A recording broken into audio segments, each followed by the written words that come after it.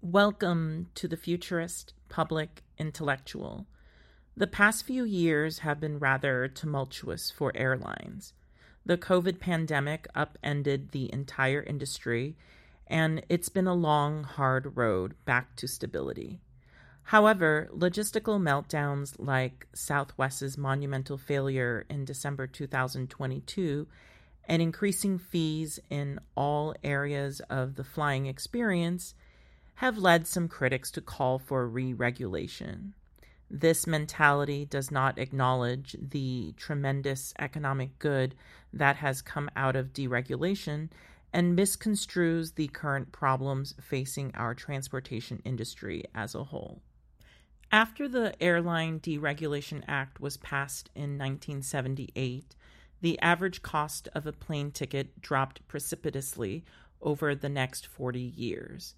The average cost of domestic round-trip tickets dropped from $629 to $340 in inflation-adjusted dollars during that time period. For example, a round-trip ticket from New York to LA would have been around $1,600 in the 1970s. It's now $350 in 2023. That's a 78% decrease. Yes, it's been a wild ride with a lot of bankrupt airlines along the way, but we've finally reached a point of stability with the big four airlines: Delta, American, United, and Southwest. The recent problems with ancillary fees and logistical failures are matters that can be addressed with some additional regulation, but some people are looking to the pre-1978 regulatory environment with rose-colored glasses. The critics who are calling for re-regulation don't really have much evidence for that position. The big four carriers had 67.3% of the domestic market share, and all four of them were among the top 10 most profitable airlines in the world in 2022. The same can't be said for Italy's largest airline in 2021, Alitalia, which ceased operations after many years of unprofitability. With none of the big four carriers having more than 18% market share, there's plenty of competition to spur innovation. Two of the critics' most salient points are that the quality of customer service has suffered since the 1970s, and that unprofitable routes to small cities have been unceremoniously dropped. The first problem is not really a problem at all. If you're paying 78% less for a flight, then you should expect McDonald's level of quality. You can still get better quality service if you're willing to pay for a first-class ticket. In the 1970s, everyone was effectively getting first-class service. Now, people have the choice to pick service or economy as their priority. While the second problem is legitimate, the dropped routes should be less interpreted as a problem with airline deregulation and more as an indication that high-speed rail should be implemented.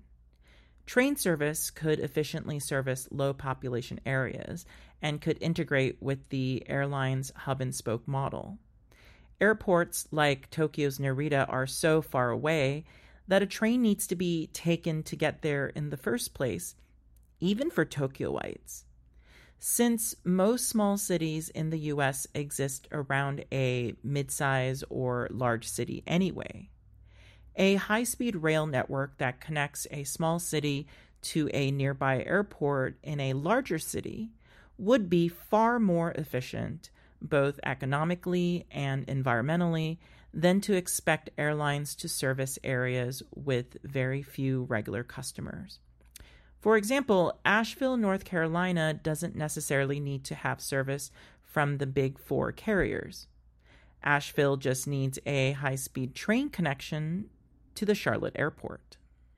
As for additional regulation, there are two areas that Congress should consider regulating in order to make life for the average traveler less onerous. Strict compensation rules for delayed or canceled flights, and a minimum seat pitch and width. For the former, the EU's Air Passengers' Rights regulation is a good model for the future.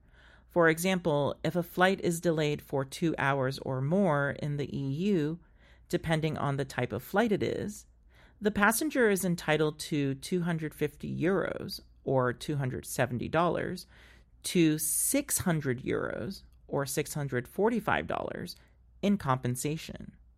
This type of enforced compensation would encourage airlines to be significantly better at both time management and cautious about flirting with weather-related risks. For the latter area of potential improvement, setting a minimum seat pitch and width would be similar to housing law's warranty of habitability. Considering how tall and large Americans can be, I think we need to consider more realistic dimensions for airplane seats. Furthermore, since most domestic airlines do not have an in-flight entertainment system, it's predictable that most travelers are going to be bringing phones, tablets, and laptops on board. Since people's carry-on bags are going to be chock full of these devices, along with some sustenance, you definitely need more space under the seat. If Congress addresses these two major areas of complaints, along with investing in a real high-speed rail network for the sake of smaller cities and towns, it'll go a long way towards reducing the need for any large-scale regulation of airlines. Americans really just want some quality of life improvements because they're definitely enjoying the low prices. Let's hope Christmas goes better this year for the airlines in the meantime. Thank you for listening to The Futurist Public Intellectual.